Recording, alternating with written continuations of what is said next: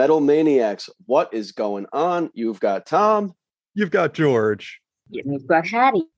You got another podcast coming. And doesn't it feel good? It really does. So we were trying to get a podcast done in person the other day, but for whatever reason, George's my computer took a dump. Yeah, it became self-aware. It decided it did not want to cooperate. And it was like, yo, fuck you guys. I'm not doing any of this shit. Yeah, and it's a bummer because you always get a little bit better energy in person. But hey, we're still getting the episode done. So we're moving on, and maybe sometime in the future, my computer will decide to stop hating me. And well, we will certainly find out, won't we? There's nothing we can do. We are slaves to technology. Seriously, no escape. And speaking of things not working that there's no escape from, let's talk about Jugulator. Ooh, okay. What a segue, Tom. I hope you've got a stiff drink for this one. Oh, I do. I have High West American whiskey. So wow. High West is one of my favorite distilleries. They are located somewhere out west, and their big thing is wildlife conservation. So I am more than happy to throw in my money behind that. But I ran out of High West. This is actually the last glass I have. In case that fails, I've got my second favorite, which is Tullamore Dew, which is Irish whiskey, triple distilled, very smooth. Don't know what their stance on wildlife conservation is, but very solid whiskey. Takes another drink or two. And you made a very good decision having a backup drink to talk about Jugulator today. Are you two sipping on anything right now, or am I partying by myself tonight? Water. Yeah, just some water, just a tall Aguarita. Straight from the teat of Mother Earth. That's right. I've been wanting to talk about this ever since we decided that we're going to do Jugulator, because if memory serves, we haven't covered Jugulator yet.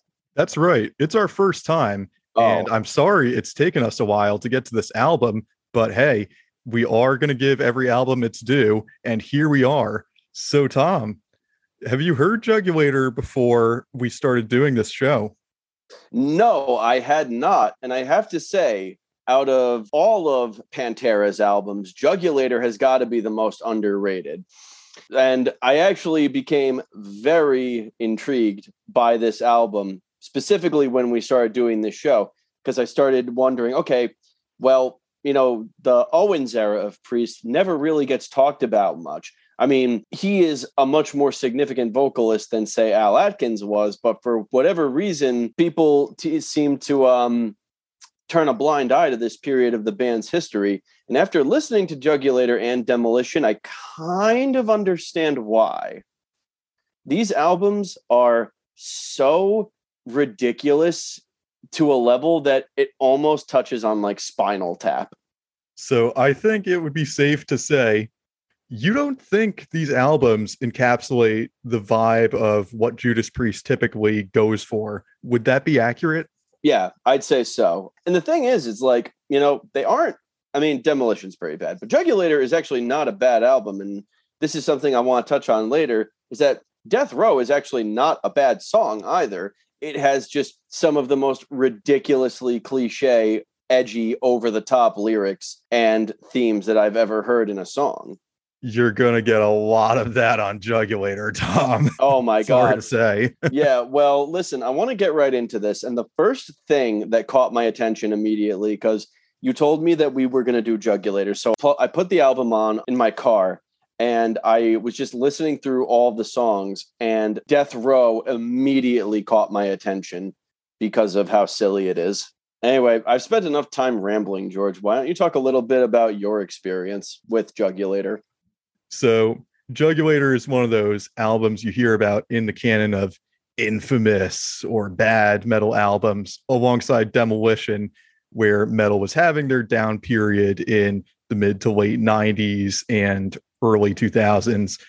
And, you know, that's mostly speaking traditional metal and thrash metal. We know that more extreme versions of metal were thriving, but traditional metal was really in a big rut. And a lot of the bands that were still trying to kick it at that time through that difficult period, they were putting out some albums that didn't exactly light the world on fire.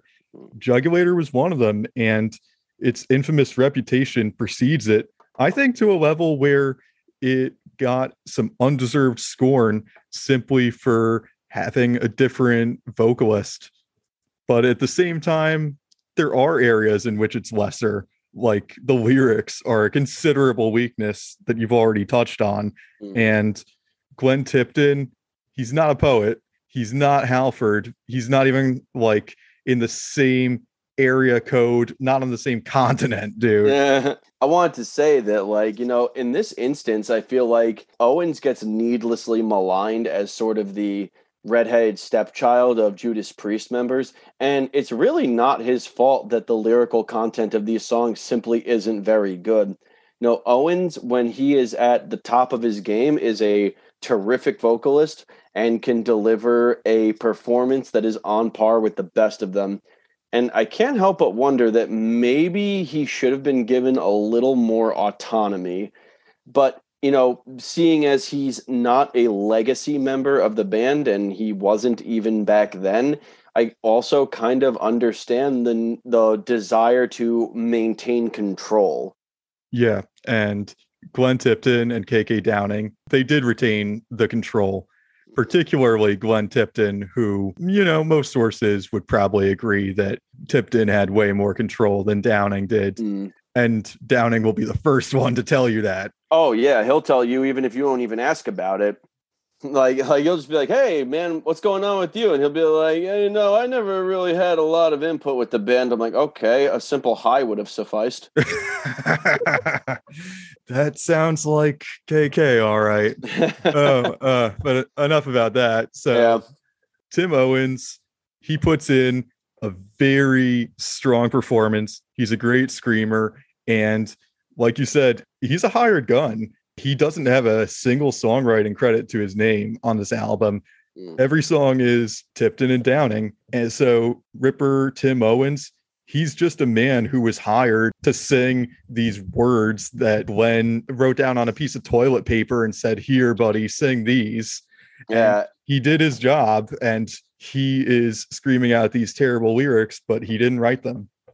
Yeah, it's important to note that vocalists not more often than not, but a lot of times they actually don't have anything to do with the songwriting process.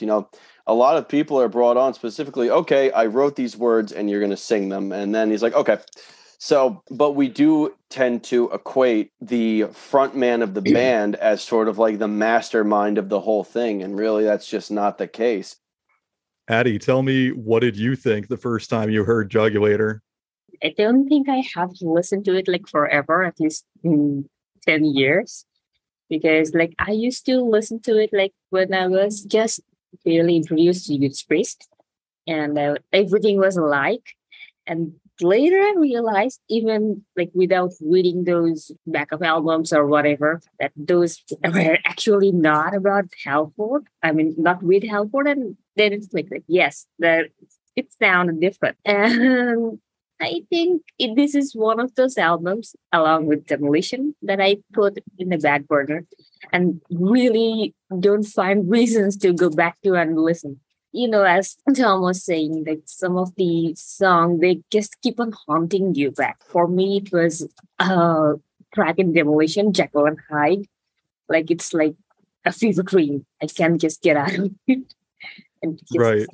It almost seems like alternate reality Judas Priest. Oh, are we getting back into this subject matter of alternate reality Priest? Alternate reality Priest, man. Yeah, well, it's like I said with Nostradamus, it's bizarro Priest, And I feel like early 2000s in general was a bad time for most music, Even if you're looking at the pop and hip hop of that time, it was a lot of duds, kind of like a dry spell for the entire music industry. That didn't really start picking up again until about 2005, 2006, thereabouts, where like I feel like, especially in the heavy metal industry, people really had their moment where they were like, okay, let's go back to what made heavy metal great in the first place. That really started, I think, with the new wave of American metal. But, for a while, it's hard to imagine now, but there really was nothing noteworthy going on in this scene that wasn't underground. Yeah, I think you raise a great point. And now it's fallen to us to sort of dig this strange relic of Judas Priest history, dig it out of this hole that it's been buried in. I mean, the album's not even on Spotify at the time we're recording this, possibly through no fault of the band. They've been accused of trying to bury this period of their history, but usually it's just record label BS that prevents albums from getting on Spotify. Usually the band is like 100 feet away from all of that stuff, and they probably don't even know that it's not on Spotify. Anyway, so yeah, this album is rare and not many people talk about it. And we're here to look at it and tell you, is it really as bad as you've heard? Or is it as good as you've heard from those few people who are those big fans who actually are still raving about it? There's a cult following for Jugulator. There are some people who think very highly of it, and we'll definitely want to make sure that we give these songs their due in service to that portion of the fan base as well. There's actually someone we know on Twitter whose profile picture is the Jugulator. Yeah, I've seen a few people who say that that's among their favorite Priest albums as well. So you know what? It's not so uncommon for people to like Jugulator. And I don't know, guys. I guess you're going to have to hear it and decide for yourself. All right. So let's pick this thing apart and start from the very beginning. Let's go through and kind of dissect this song segment by segment. You know how we do it. Hell yeah, baby. Let's get to it. That being said, it's time to crack open this bottle of Tully. Takes another drink or two. Or 5. For Demolition, a little more than usual. All right. Well, thankfully, we're not on Demolition today. Oh, boy. So. Don't worry. Demolition's going to have its due date. It's coming. Yeah. Oh, man. Oh, this shit's so good.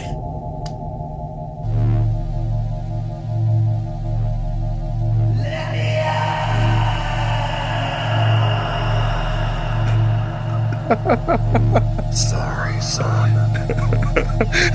Commit a crime. Pay the price. Oh, Lord, help me. It took 27 seconds or so before we got a note of music. Oh my God, dude, that is way too long to monologue. And then it's not even over after that. Then they do another monologue after this. Let's hear that. Okay, then.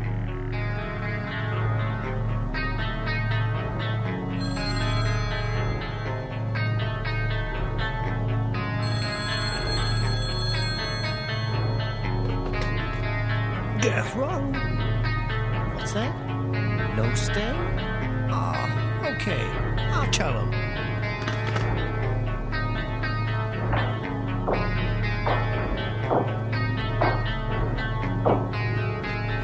Dead man walking.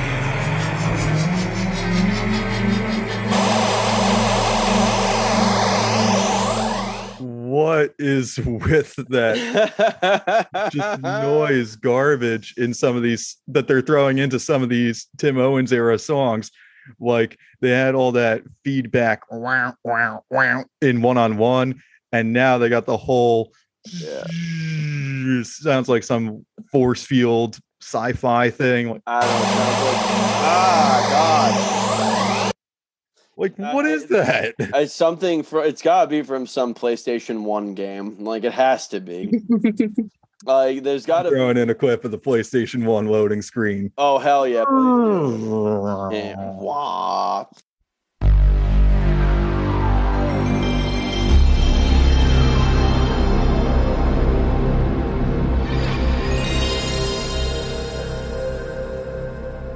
And the thing is, it's like, you've got this monologue going on where it's like you're not even saying anything interesting. You're literally just like, death row. Okay, I'll tell him. Like, you don't have anything funny or interesting to say from that? You know, you could have at least, like, spiced up that dialogue. And then when, like, you said, dead man walking, All I can imagine is Tim Owens like sitting over someone in a prison cell and just like saying that directly to his face. And the guy's like, oh, just fucking kill me. And if there was a music video for this song, that's exactly how it would have gone. Oh my God. I would give anything for there to be a music video of this song. I really would. This song is a masterpiece of hamming it up. And let's be clear here. I like Ham. And there's the part of this song, it's charming, kind of in its own way, because, again, this is like Spinal Tap, dude. This is like... But the thing is that the riff is actually kind of sick. Play the next part.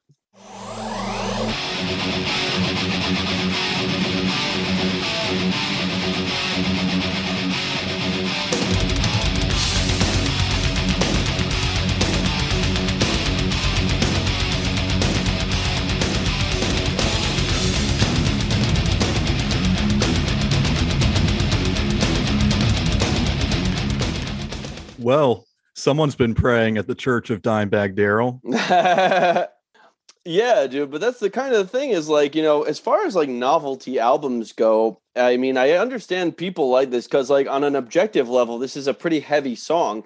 You got that really nice, those eighth notes of chugging along, palm muting with what sound like some not fifths chords, but there actually is something going on here that's interesting. The riff and the tone on their guitars is incredible. From a production standpoint, this is actually a really, really crisp album. Yeah, the riffs are there. And I'm going to pull a quote out of KK Downing's book where he's basically agreeing with you in his silly KK Downing language. He says, Jugulator was relentless. It was one amazing, punishing metal riff after another, a real riff-manac, like almanac, but riff-manac. Okay. Like, all right, there's some clever wordplay going on. So KK Downing makes up words. Okay. All words are made up. True. Then he goes on to say, whether it was a subconscious move to separate Rob's and Ripper's eras in a sonic sense, or simply a byproduct of the awkward mid-90s metal scene, Jugulator sounded, in most senses, quite unlike anything Judas Priest had ever done before. The guitars were tuned down a step, sometimes even a step and a half. The riffs had groove to spare. And maybe the fact that Tim Owens was younger and came from a different place was significant too. Yeah, and this is something I've touched on before, is that anytime you introduce a new member into your band, it doesn't matter whether they're contributing or not. The dynamic changes, the energy changes, the performance changes. I went through this with my own band where, we were bringing on new members every other month. And every time we did, without exception, the dynamic of the group changed. Therefore, the sound changed. Now, that was just us going through a catalog of music that we had been playing for a few years. You take that same energy and you apply it to the songwriting process. Doesn't matter if Owens is involved or not. The fact that he's there and bringing his own unique aura and energy into this process, of course it's going to sound different. For what it's worth, I mean, there are definitely worse bands to like draw influence from than Pantera. I know a lot of people like to rip on this album for that, but like Pantera are legends in their own right. I mean, I don't think that's a band that needs any introduction, right? They were the band of the day. It only makes sense that Judas Priest would try and explore some of that territory. They wanted a piece of that for themselves. They had just come off of Painkiller. They were pretty interested in continuing to get heavier. And I think that if Rob had come back to Judas Priest after his first solo album, this probably would have been the direction he wanted to go anyway. Yeah, and again, like it's a matter of that's just the missing piece of the puzzle right there is Rob. Because the riffs are solid, they're not bad, especially on this song. It's got a certain groove to it, like you can really bop to it. But you're missing that element that makes Priest a transcendent experience, which is Rob Halford. And again, that's no fault of Tim Owens. It's just that he's not involved in the songwriting process. And when you're removing that key element, you're losing something really special.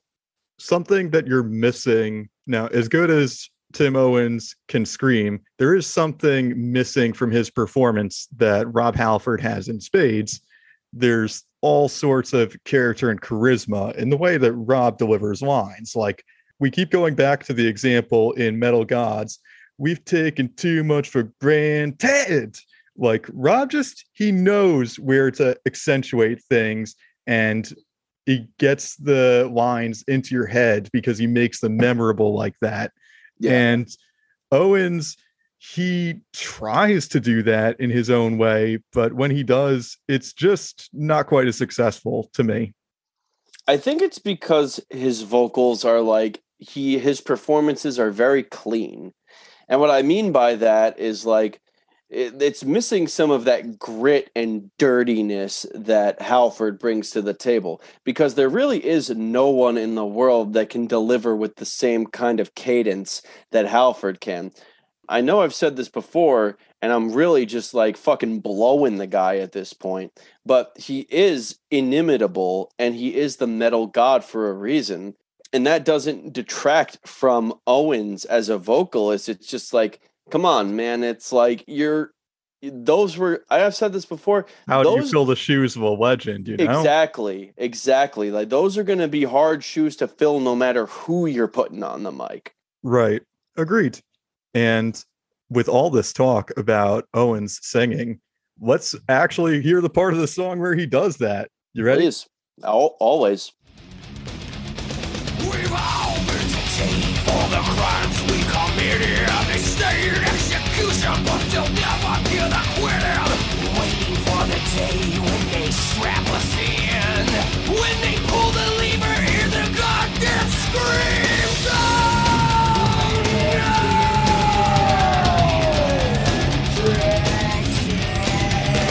We're all inside, homicide related. They'll show no mercy, and we don't anticipate it. Ooh, a little closer every day to meet our maker. They cover up our face, and then they close the circuit breaker.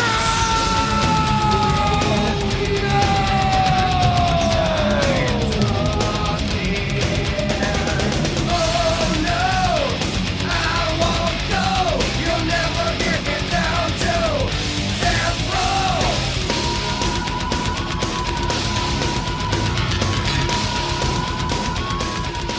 row. Okay. Let's talk about that. Okay, so as a former electrician myself, that is not how circuit breakers work. When you close a circuit breaker, you turn it off. That means that there is no power going from the breaker to whatever you are powering. So that's rule number one. Secondly, is a cardinal sin in metal to use curse words to get your point across. Like, if you are swearing, it shows a profound lack of imagination that you can't paint a vivid picture with your vocabulary alone.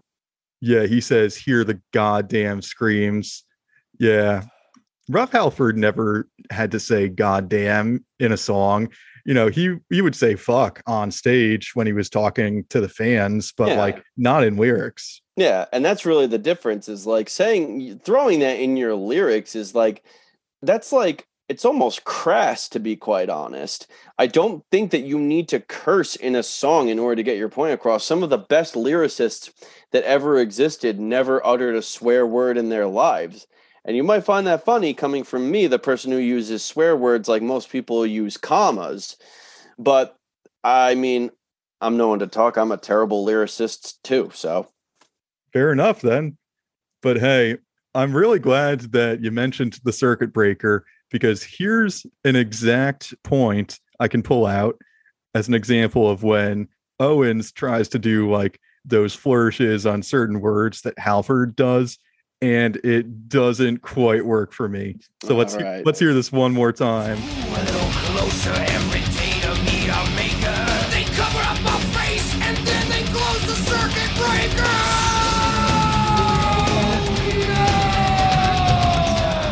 There's Circuit breaker. No. That is mega cheese. Yeah, dude, that is like, dude, that's the cheese. That's the best character on the show. Yeah, okay, you're not wrong. Yeah. Listen, man, I like cheese. I do. I like hammy shit. There's a limit, though. I mean, like that needless sort of over enunciation. You're drawing attention to the part of the song that you least need to draw attention to. Yeah, you know, what's the difference between when Owens does something like that and Halford does something like that? I don't know. Maybe you want to try and put emphasis on a cool, pleasant sounding word, not circuit breaker, which is a really uninteresting thing to sing about. I'll tell you. Circuit breaker. I'll tell you exactly what it is that Halford knows where to put it in the song. And Owens is trying to replicate that by honing in on certain words. Halford knows exactly what time and at what place you need to add those flourishes.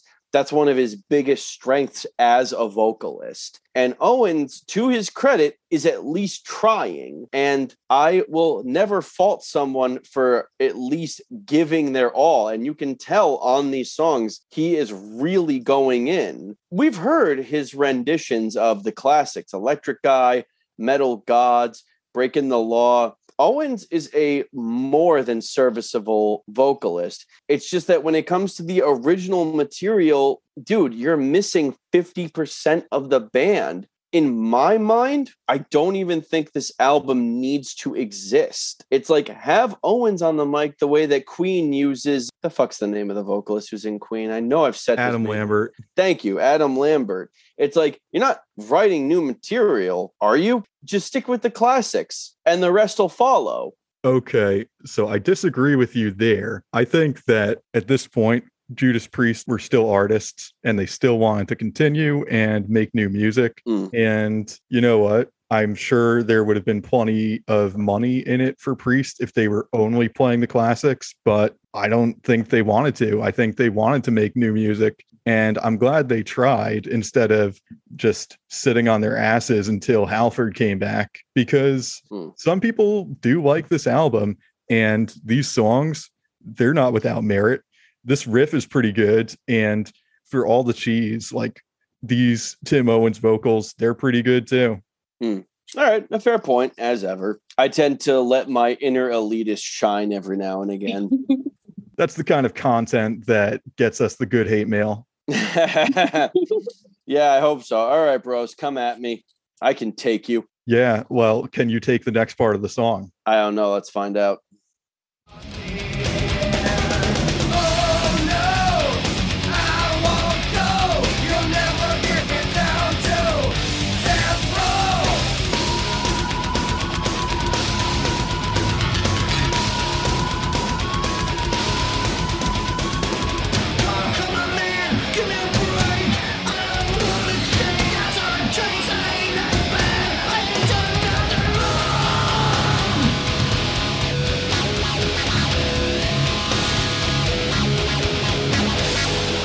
Come on, man. Give me a break. I mean, mistake. That's all it takes. See, the thing is like, there's actually some really interesting things going on musically here. You can even hear that Ian Hill has some time to shine with his bass. They throw in some really interesting bass leads on that. And whatever they got going on in the background with that wah and the guitar is really cool. But dude, throwing in those monologues where like it takes me completely out of the song, where it's like, hey man, give me a break. And again, it's not interesting. It goes back to what you were saying before about trying too hard just to be edgy and hardcore and brutal. Yeah. But that was the era. That's what everyone was doing. Everyone was trying to be darker and edgier than whatever came out in the month before. And so I can't really fault Priest for sort of chasing after that. But at the same time, there's a way to do this that is actually quite effective. And I'm thinking of Mastodon's first EP, which is there's this song called "We Built This Come Death," where if I'm not mistaken, they have audio that is testimony from a person who investigated the death camps that Nazi Germany built. And they describe the experiments that the prisoners at the concentration camps were forced to endure. And it's really potent and powerful. And they there's haunting music around it, right? Exactly. And in the beginning, it's nothing but like feedback, and they kind of distort the voice digitally. And it's really effective because it does take you to this very dark, really sort of disorienting place where you kind of get into your own head a bit. And this just doesn't have that because it comes across as very forced. I think you really hit the nail on the head there. Thank you. Okay, let's hear a little more. Please.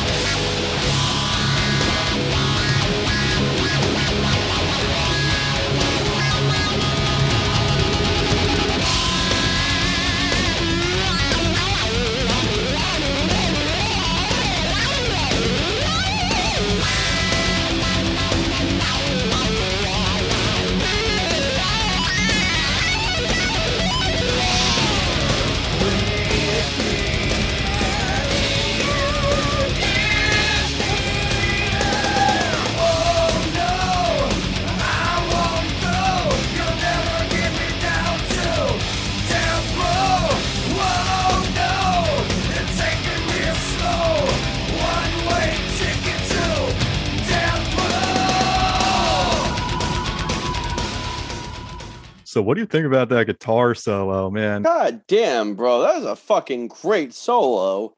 You know, KK or Glenn? I think it's KK. Dude, I don't Yes, know, it's honestly. KK. All right. I don't know. I'm probably going to have to listen to it a few more times. I'll be honest. I cannot really discern who I think it might be. Oh, there's a live video. Oh, here we go. Oh, okay. So, yep. KK does all the whammying stuff, and then Glenn plays the more sweeping parts. Yeah, that might be the tell, is that K has definitely been more of the like effects-oriented guitar player, whereas Tipton prefers to stand on the merit of his technique alone. They combine well. I was saying that the solo work on this album, again, dude, like one thing you will never lack for on a Priest album is a fantastic guitar solo.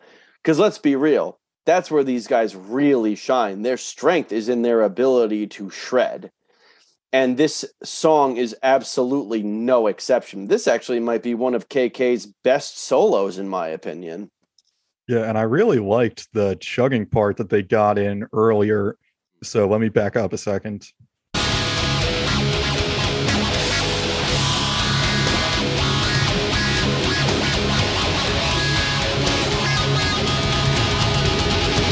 So fun game to play when you listen to Jugulator.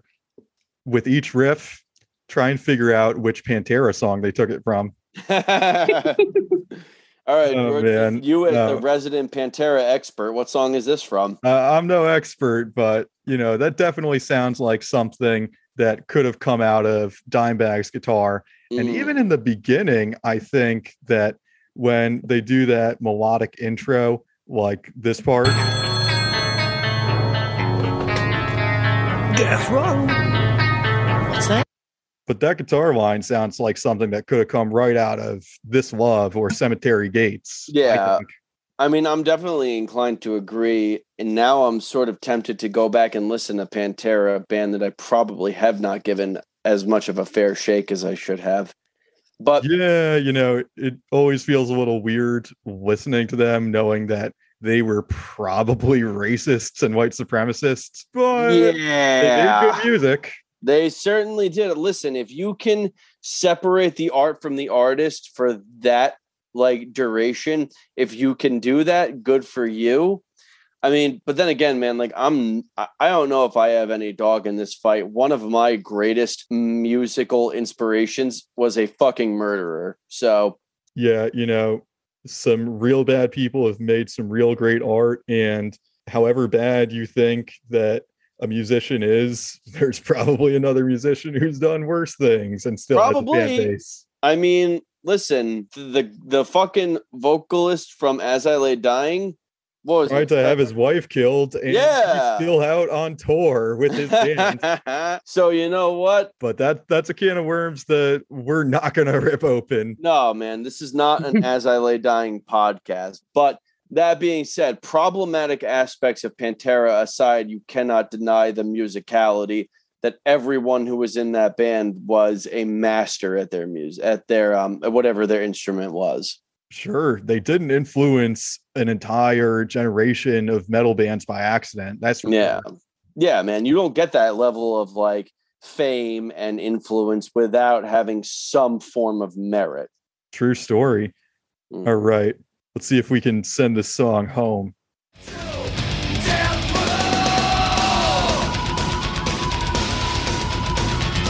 So what's the matter, son? Too young to die. Take it like a man. Don't cry. Oh no, I won't go.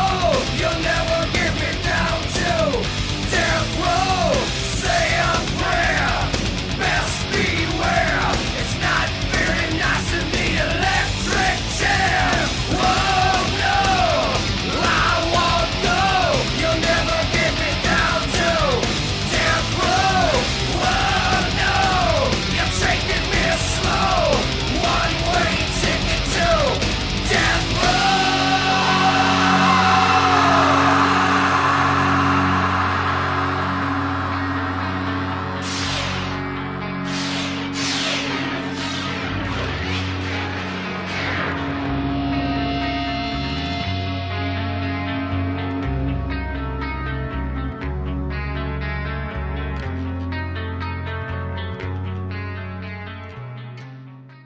Okay, so again, the music on this track is actually pretty damn good.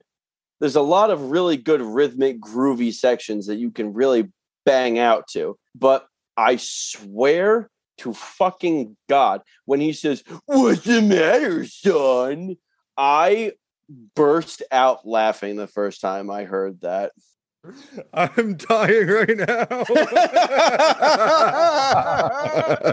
It's so fucking lame. What's the matter, Tom? You're too young to die of laughter from listening to these lyrics.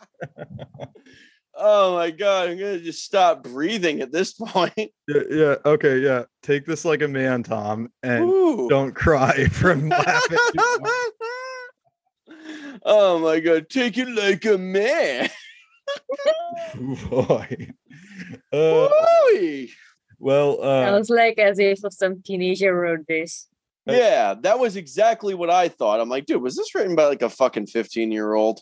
well, you know what they say about the age of stagnation, and Glenn got famous pretty young, so maybe he never evolved beyond that. That's an interesting thing. I had a friend who told me that like whatever age it is you get addicted to something is the age that you are forever. I don't know if that's true, but if this song is any indication, Glenn Tipton started drinking at like 15 years old.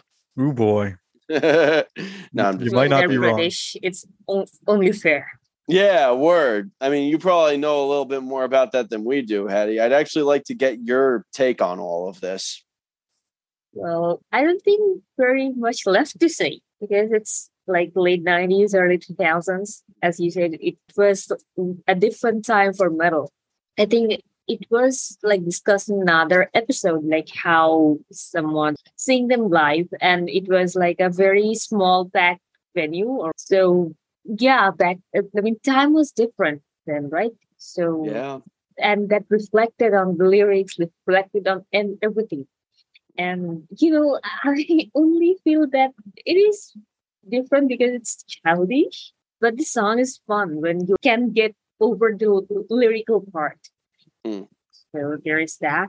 Yeah, I guess if you can turn off your brain long enough to like not pay attention, the song itself, the musical content is solid. This groove totally bops, man. Yeah, for real. And Yeah, I would not necessarily be opposed to hearing this song live because it sounds like it would be a lot of fun to hear this song. This is the kind of anthem where like you are jumping up and down and throwing your fist in the air the entire time.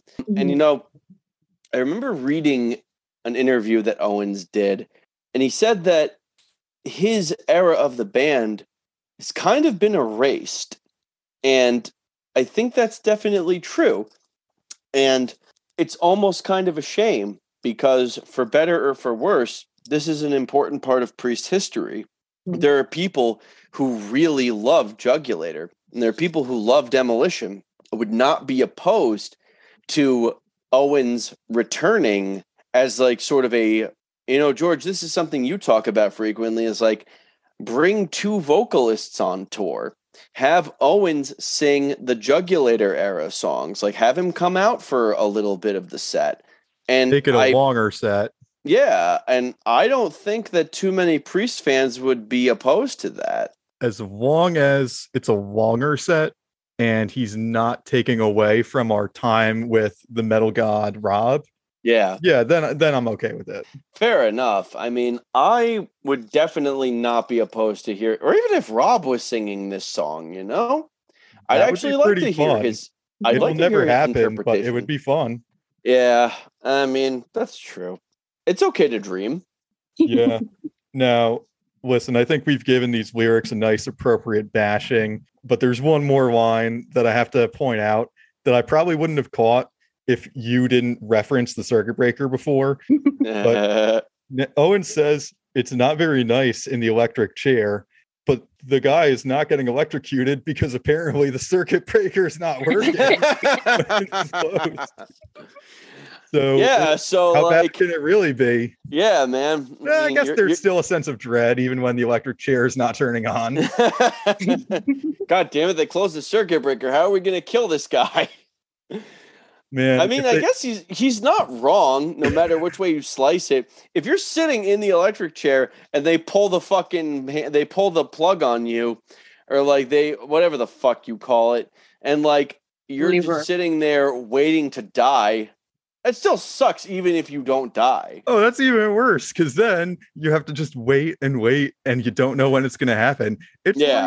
It's like being on the tallest roller coaster in the world and then getting stuck right before the biggest drop. Oh, as a person who is like terrified of roller coasters, that hit different.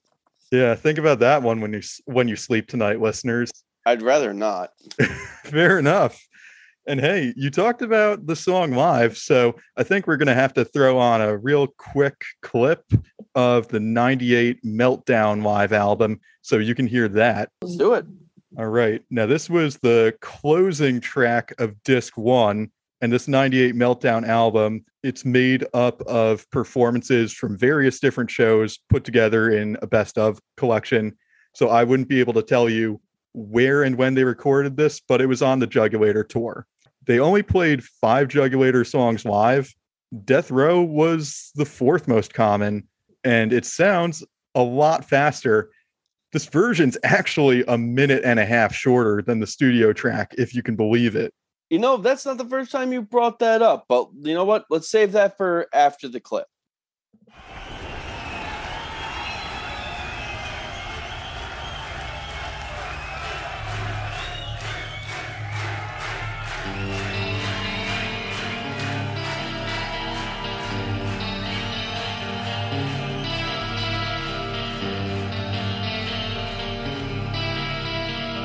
Dead man walking. So they're getting to the action a lot quicker. Like there's, I don't know, 10 or 15 seconds of crowd noise. And then they do that little intro melody. And then before the 30-second mark hits, you're already at the riff. So you're off to a much better start than the studio track already. You don't get any Tim Ripper Owens monologues. Thank God. Except for the dead man walking. All right, well, that's not so bad. Yeah. I can tolerate it.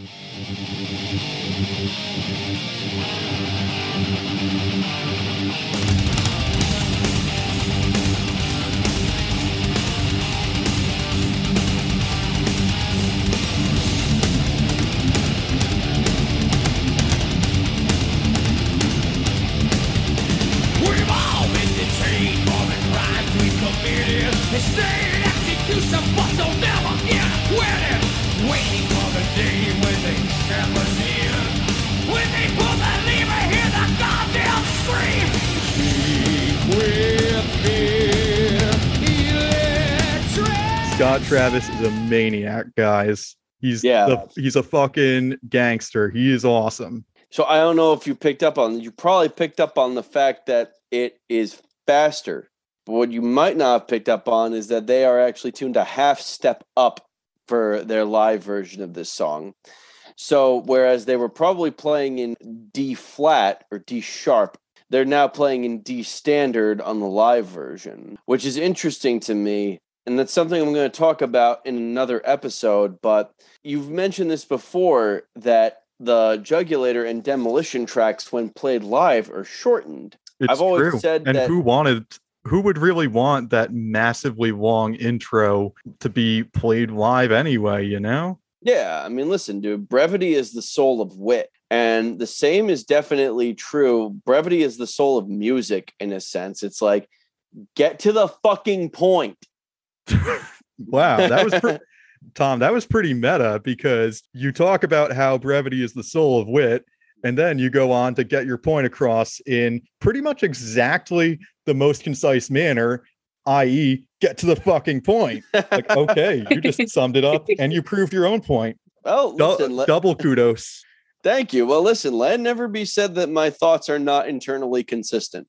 Now, you say they tuned to D standard a little bit up from Jugulator. I wonder if that was sort of a good compromise tuning to be able to play the Jugulator material and the earlier material, and have the earlier material still sound relatively okay, so that they could stick with one tuning for the whole show.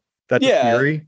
Yeah, definitely. It's a lot more practical if all of your guitars are put in the same tuning, because I can imagine for a guitar tech, it's got to be complicated to be able to keep track of, okay, shit, which of these guitars are tuned to C? Which of them are tuned to D? It's probably a lot easier to just say, all right, well, listen, they're all in the same tuning now, and I don't have to worry about it. I just have to make sure that it's actually in tune when I hand it off to the guitarist. Which begs the question, why would you even alternate your tunings when you're recording the album? I'm not a musician, man. I can't answer that. I mean, I gotta say, from a practical standpoint, it just makes more sense. It's one less thing you have to worry about. And when you're playing live, you need to really get that down to a science, where it's like, okay, there is so much that can go wrong, some of which is within your control, some of which is without. Mitigate as much risk as you possibly can. Good philosophy. I thought so. Makes sense to me. Especially for a band like Priest. It's like, man, Priest doesn't put on bad performances, I think. Yeah, and the crowd actually does sing along with this one, which is pretty cool. Yeah, people like it, man. It's like you said, this album has a following. Okay, one last clip, then we'll wrap it up.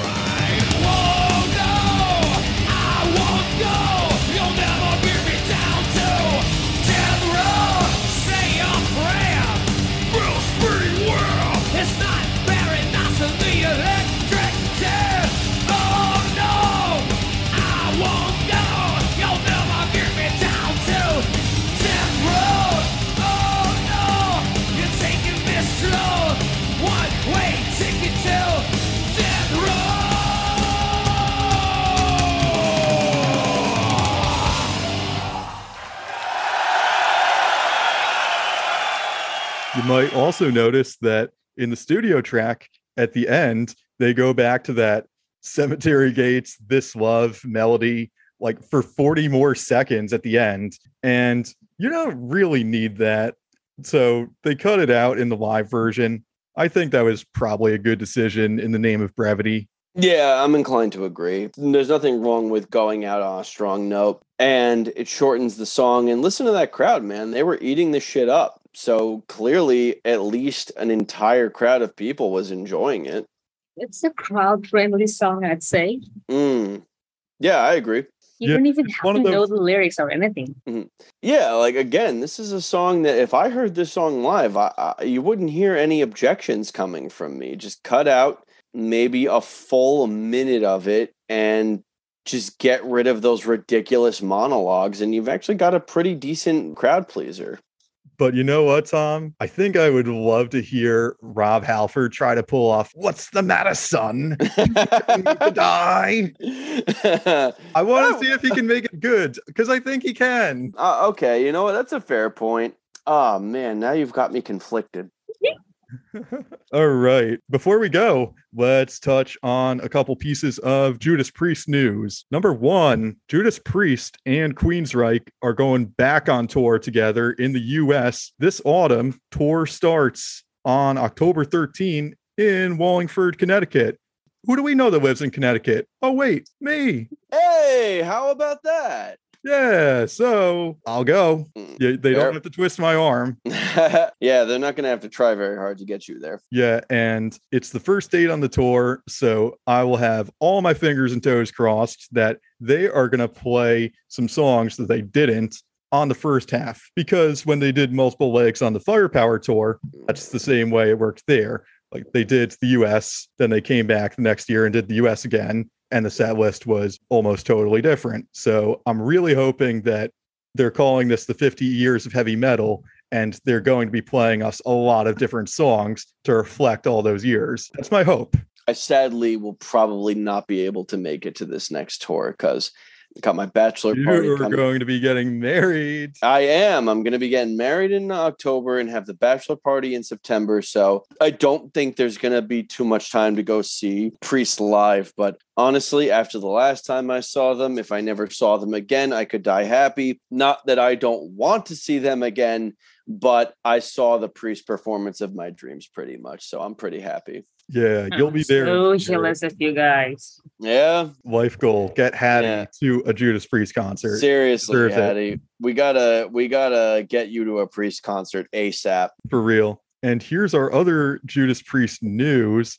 So, at one of their most recent performances on their European tour, Glenn Tipton made an appearance for the first time since the show we were at in March. And the crowd was so stoked to see him in Spain. I wonder if he decided to come out for that one because he actually has a home in Spain, if anyone didn't know that. I didn't know that's that. His primary residence, actually. Really? Yeah. Huh. Yeah. I think you know a guy. I've heard that his home is basically like a castle, but yeah. Yes, it is. Yeah, man. I'm sure he lives very well there. Yeah. Like he likes to fish. Like he's a fishing person.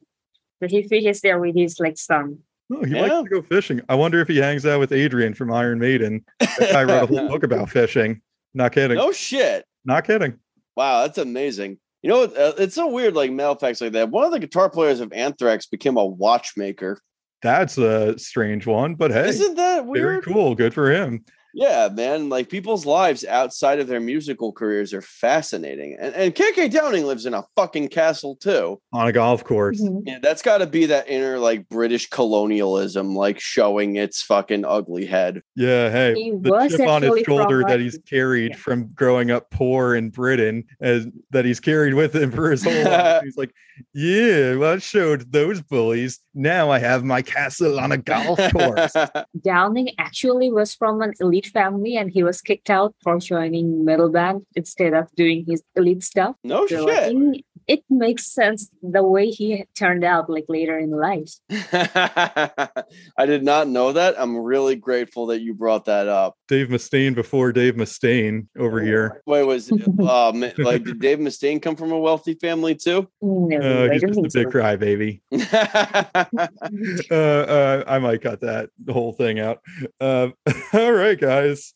Any closing thoughts? We wrapped up the song pretty well already. Closing thoughts on the matter is that Jugulator is an album that is good and had the potential to be even better than that. There's just that one missing component, which is a terrific lyricist behind it. Exactly. But I say the same thing about Limp Bizkit, even though I love Limp Bizkit, unironically, you can fight me about it, is that whatever your thoughts are on Fred Durst, you cannot deny the talent of people like Wes Borland, who was the guitarist of that band, who is the guitarist of that band, is that the musicianship is there, but solid lyrical content makes or breaks an album in most cases. Exactly. And Jugulator, if nothing else, is fascinating for that reason alone, is that it's actually a really solid album that suffers from pretty poor lyricism. Yeah, and it's hard to see how something like that can bring down an album so hard, but there's the other intangible aspects of just missing Rob Halford's charisma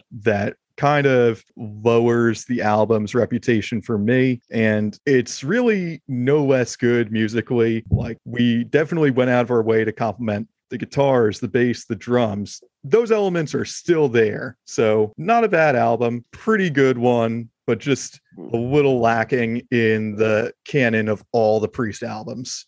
Well, I think it's Pavlovian for us to feel the absence of Halford. Like when it comes to Priest song, we naturally seek Halford's like vocal, his everything, his charisma. I think if we can ignore the fact that it is a Priest album, it is like a cool late 90s metal album, right?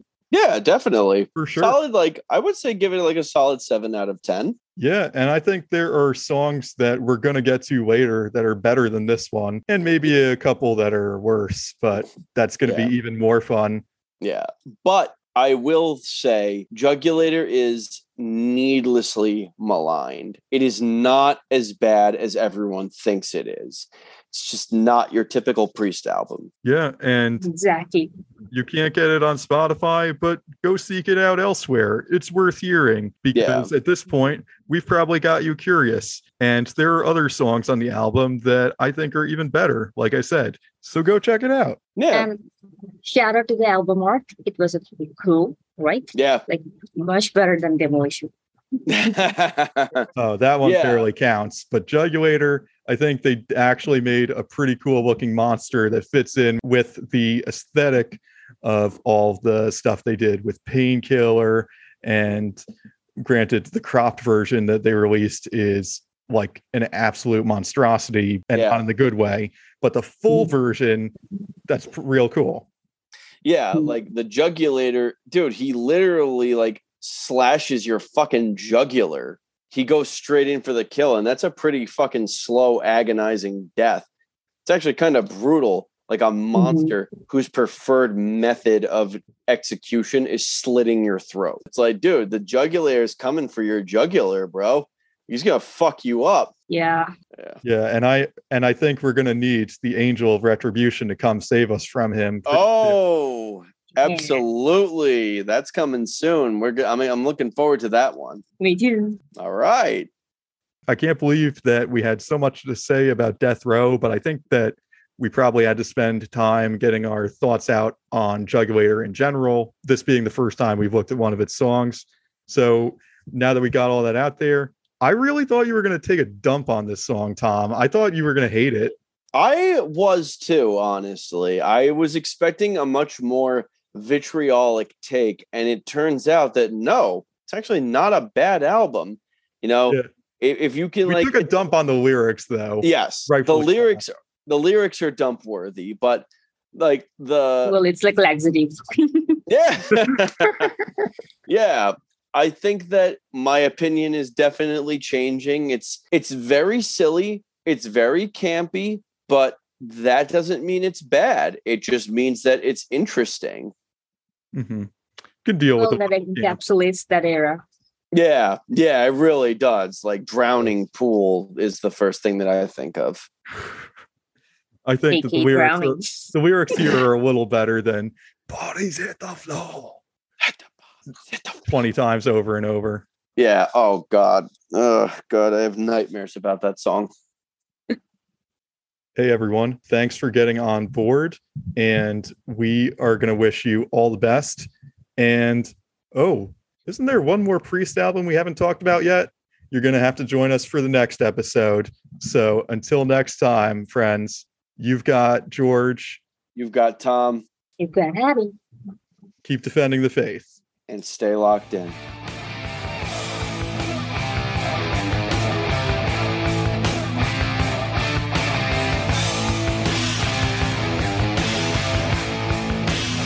Closer every day to meet our maker.